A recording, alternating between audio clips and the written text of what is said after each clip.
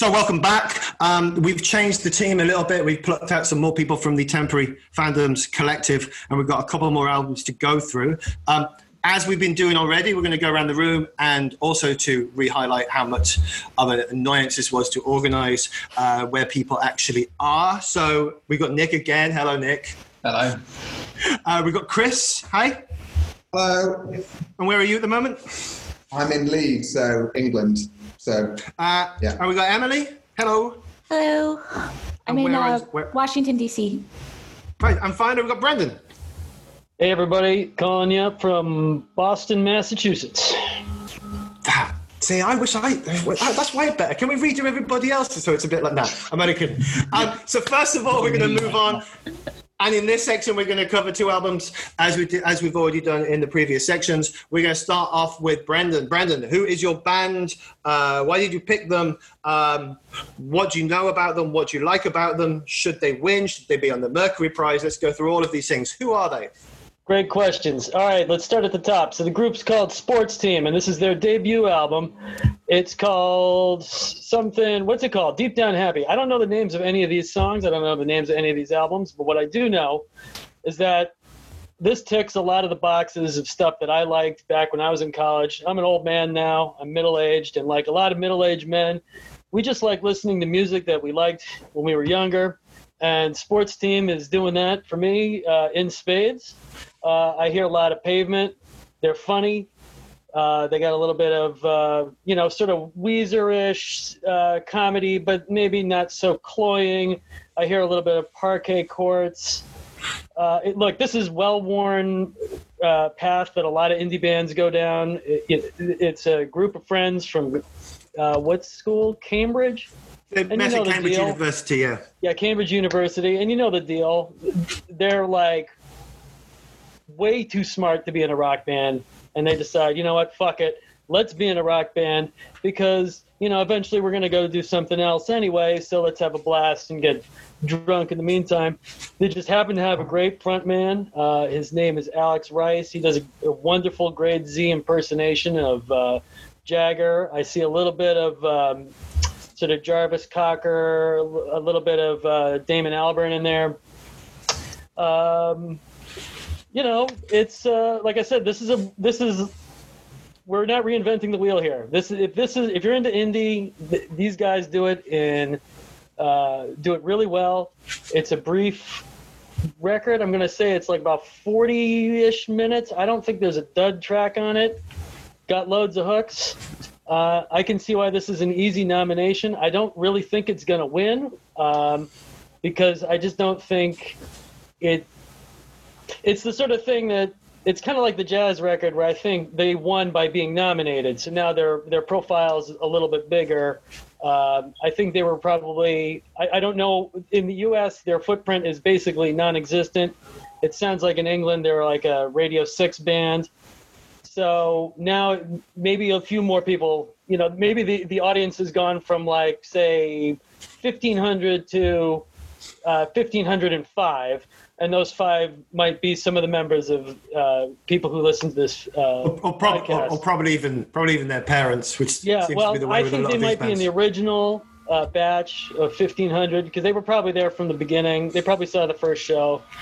I think we all have friends who are in a band like Sports Team, and we've been to every one of these basement shows, and we were cheering them on. So I think that's another reason why I like them. They kind of remind me of friends that I would have had back in the day. So I won't humiliate any of them who are listening and mention their names, but just know that I'm thinking of each and every one of you. I think that's it for me as well. Musically, it harks back to something I would have listened to possibly mid-90s rather than sort of my formative indie years, but there are a lot of bands it reminds me of. I mean, you mentioned a lot of the American ones. I think it took me about 10 minutes to realize what band I was trying to think of. There was a band called the Young Knives who were around in the late 90s, a very English band.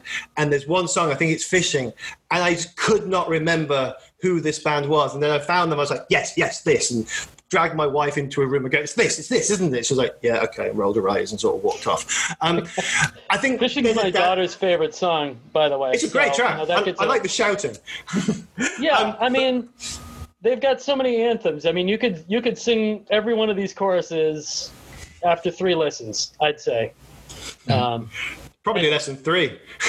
I do think there's a downside to him. So I know you've mentioned the Jagger and the Damon Albarn as a front man. I think at times on stage it looks like he's also trying to evoke maybe Ian Curtis, but he does come across a little bit like the lead singer of the Rakes. If anybody in the UK remembers the Rakes, 22 Grand Job, I think was the song. But this is the sort of band that I'm personally glad still exists.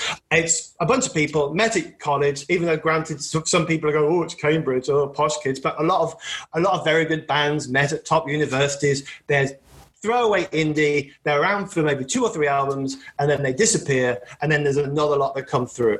I'm personally quite reassured that this is still going on, but I want to know what everyone else thinks here. Nick, before the break with the other group, your indie choice that you were trying to champion was not well received by everybody. How about this one? I liked it. I mean, it was kind of, the pre-concessions before I listened to it. I thought that they, looked, I don't know, like it's a naff name, again, like Porridge Radio. So no points. Oh, the name is, this is like a Hall of Fame terrible band name. Pretty bad band name. And I mean, I have always joked that like the best indie band name that hasn't been taken is called Paneling. And I feel like we are really getting close to the idealized indie band name of Paneling with Sports Team. It's that nondescript, yet somehow descriptive, But I'm sorry, I stole your... I found it a surprisingly enjoyable record. It was really good fun. And I kind of, a little bit didn't want to like it, but I kind of had to admit in the end that I did. Provoked a really interesting discussion in the group about class and bands, especially in the UK, because, I think a lot of people, once they knew that they'd kind of all met at Cambridge and they were basically rich kids, that, suddenly sort of think, oh, can I like these guys? Is it okay to like them? Would they be better if they were like, working class? And that provoked an interesting... but what was Pavement? Pavement, they're from like a very well-to-do background, all of them. And it's like, that stuff's, I think, eternal. I don't know if Sports Team is the equivalent of, Pavement, but I mean, I think like Ewan was saying, there's a lot of, people with money who are able to start a band because they don't have to worry about... That was the point that came up, was the fact that especially now, that possibly the only people who can really sustain a band is you have to kind of have some kind of level of independent wealth in order to be able to do this. And that's an incredibly sad thing. It's not shouldn't necessarily take away from the bands themselves, but it's a sad thing if people can't get into music. I think the days of a group of 4 people from a working class town in the north or middle of England who are able to release an album, buy their mum a house, tour for a year, and then have to go back to university. But they had that financial year or so where they could just be a band. I think that maybe is disappearing, and we might see more bands, particularly in the UK, who are described as middle class bands, I guess. Chris, you got anything to say on Sports Team?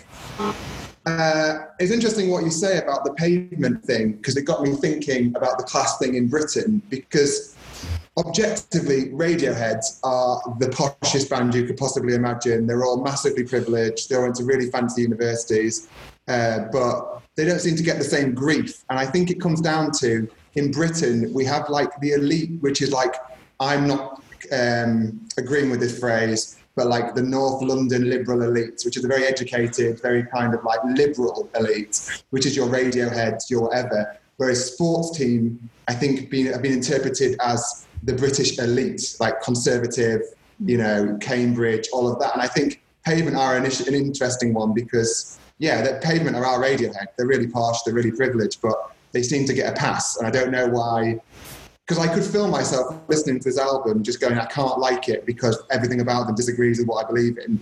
But that just seems really unfair. Do you know what I mean? It just seems not even giving them fair. I would like to quickly counter with I think Radiohead may be posh, but Cooler Shaker were one of the poshest bands of all time. Yeah, Cool Shaker. And was it Keen? Keen, was it? Yeah. There was some really. But to the Americans, we're very obsessed by class in the UK, even though we say we're not, but we really are. No one likes them either. Do you know what I mean? Like, there was definite divide there about whether it was acceptable to like Keen or not. No, because it was interesting actually, because I was reading online the other day, someone I know on Twitter who's really into music, and it links to this. They were really into Travis. And I thought it was really interesting because much like coming out saying that you like Sports Team or coming out saying you like Coldplay, in Britain, saying you like Travis would be unheard of. Do you know what I mean? It's a really kind of, and Sports Team are the same. They've got this problem where it's like, would you accept that you liked them? And again, they're just tied up into this. Would you say that Sports Team are fitting into sort of this decade's Razorlight? Because I put them in that category. They're not quite the Libertines. They're more in the Razorlight group. Or am I just going off on what? Emily, am I losing you here in my pointless indie references? No. I mean, sorry, go ahead. No, go ahead, Emily. I mean, I was just going to say, it was as an American who's maybe not super keyed into some of like the UK class references in particular. Like, it was very interesting to me to see the discussion in the group about that, because there are so many, I think, things that signify something about class in the UK context that I just, if it were not pointed out to me, I would be completely unaware of it.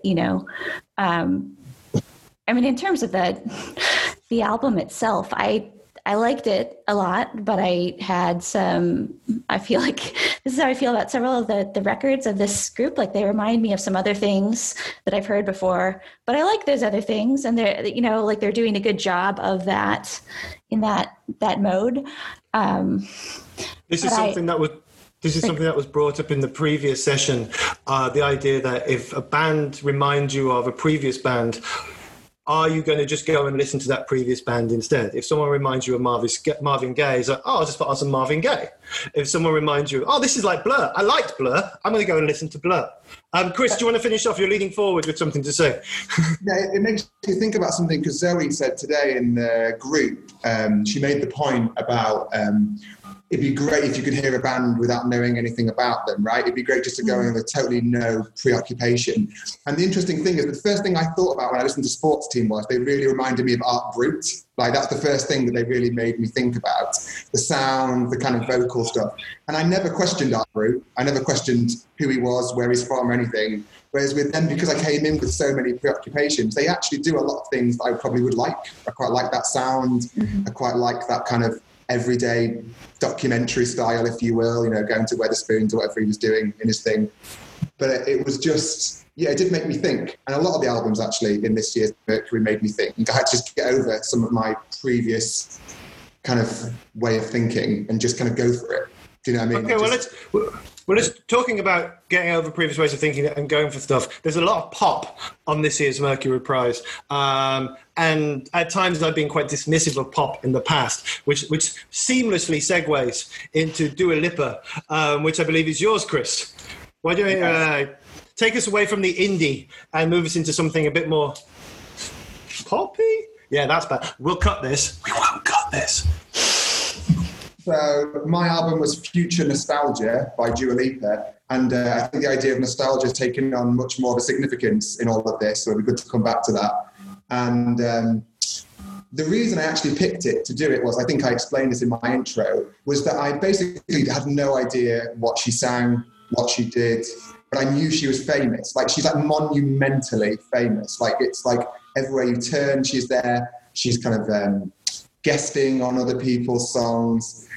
And then during lockdown, I've been having weekly catch-ups with a friend on Zoom, whatever. And he just kept talking about this Dua Lipa album. He kept saying how much he liked it. And it was kind of uncharacteristic for him. I wouldn't have thought that was the kind of thing he was into. So I thought I'd just go for it, really. And I kind of thought, there's other albums on the list I already liked, and there's other albums I thought might be in my ballpark of stuff. So Sports Team really would have been in my ballpark, or Michael Kiwanuka, something like that. I just thought I'd try something completely different. And I thought, as a way of introduction, I mean, everyone knows it's a very big pop album. I found 3 interesting facts about Dua Lipa today, which I'm going to share with you as some context, maybe to spark some conversations. I like interesting facts about. Her 6th single, New Rules, which I've not actually heard, but was the first single to be a first #1 single by a woman that's in 2017 after Adele's in 2015. So the fact there was 2 years where there was no to be that high in the charts is quite worrying. She performed at the UEFA Champions League final in Kiev in 2018. That's who she is. Sorry, Yeah, I genuinely had no idea who she was. I'm not in the UK, so I don't. She's passed me by, but I did watch that game of football, so sorry. And she also performed at the Formula One Singapore Grand Prix, and then because of that, she got involved in a project. I'm going to have to read word for word from Wikipedia because it's the strangest thing I've ever heard. It says, in the same month, Lipa endorsed British car brand Jaguar's new electric car, I-Pace. The band created a remix of Lipa's song Want To and launched a service where fans could create their own version of Dua Lipa's song on their Join the Pace website based on their own driving behaviour or the music they listen to and share it on social media. According to her, Jaguar and Lipa set the world record for the most remixed song ever. There you go. I used to work in marketing. And that's the sort of thing. I'm really glad I'm not sitting in a meeting while somebody's explaining that's what's going on. Musically, Chris, what did you take out of it? I mean, I wasn't aware of her. I'm not in the UK anymore, so I'm guessing she's just on programs and things and whatnot. Musically, when I heard it for the first time, I thought it's one of the best pop records on this Mercury list. I think it's genuinely really good. I was dancing around like a slightly out of shape old fat man in the living room while the house was empty. Chris, what did you take out of this? I think it taught me that the first time I listened to it, I think I said this before as well, I just found it a bit throwaway, had no time for it. I just thought, this is kind of what I expected, just some kind of 3-minute pop songs. And then I kind of took myself out. I listened to it while I was moving. That was the big thing. I went for a walk and I listened to it. And I suddenly was like, all right, I'll give this a go. And then, I don't know, by the end of it, I just thought, as it's well documented, it's kind of like 10 amazing songs and then just one total howler. So I think there's a perfect pop album in there if you take out one song. That's my favorite. And the howler is? Is it called Good in Bed? Yes. Yeah. Now, I have to say this now. My main problem with Good in Bed is a totally inappropriate use of the word pipe to describe male genitalia. And it's just totally unacceptable. I will let a lot of things go, but I was just not having that. So, but isn't that a thing? There was I think it was an American sitcom, someone was misusing a phrase and going about laying some pipe, or he meant sex, and but he was actually saying having. I think it might have been Brooklyn Nine-Nine. This is turned up in my conscious in the last year. Brandon, is pipe an American term for male genitals? Probably. I don't think it's a particularly American thing. I think it's just your kind of run-of-the-mill double entendre. Yeah, probably. It's also, let's be honest, youth speak. I mean, I teach teenagers, and they still come out with it. I go, oh, that's what people say now. Okay. Musically, I really enjoyed it. Emily, what did you take from this? I mean, did you think this was one of the better pop ones? I mean, you've got a pop album yourself after the break. What do you think about this one? So I liked this one a lot more than I thought that I was going to. I'll admit that, I mean, for me as well, contemporary pop at least, is not necessarily the genre that I listen to the most. But it was really remarkably catchy. Like, I kind of didn't want to like it, but then I would find these songs like getting stuck in my head later on. With that said, I think it's at the point in the group where we listened to this album, I had maybe already reached sort of my own pop saturation for a while.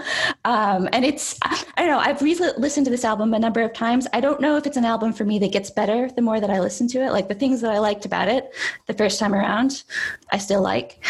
But I don't know that it's kind of charms are deepening for me. Yeah, I don't think there's anything too deep about it. I think it's pure pop. I mean, there's some other bands that we'll talk about tomorrow in a different session that maybe are on the more avant-garde side of pop, and this is probably pure pop. Does anybody have anything else they want to add before we hit a break, Nick? Kind of interesting. We're doing it back to back with Sports Team because in a way they're both fun albums. You know, they're not serious albums. They're not like on the list because they're kind of worthy or clever or experimental. They're just fun, just in different genres. Yeah, no, absolutely, totally. Okay, so what we'll do is we'll let the people listening listen to some of our selections from this, and then we will be back in part 2 of the podcast, which you can listen to tomorrow or in 3 days, and we'll be covering the other 6 albums. All right, so see you after this.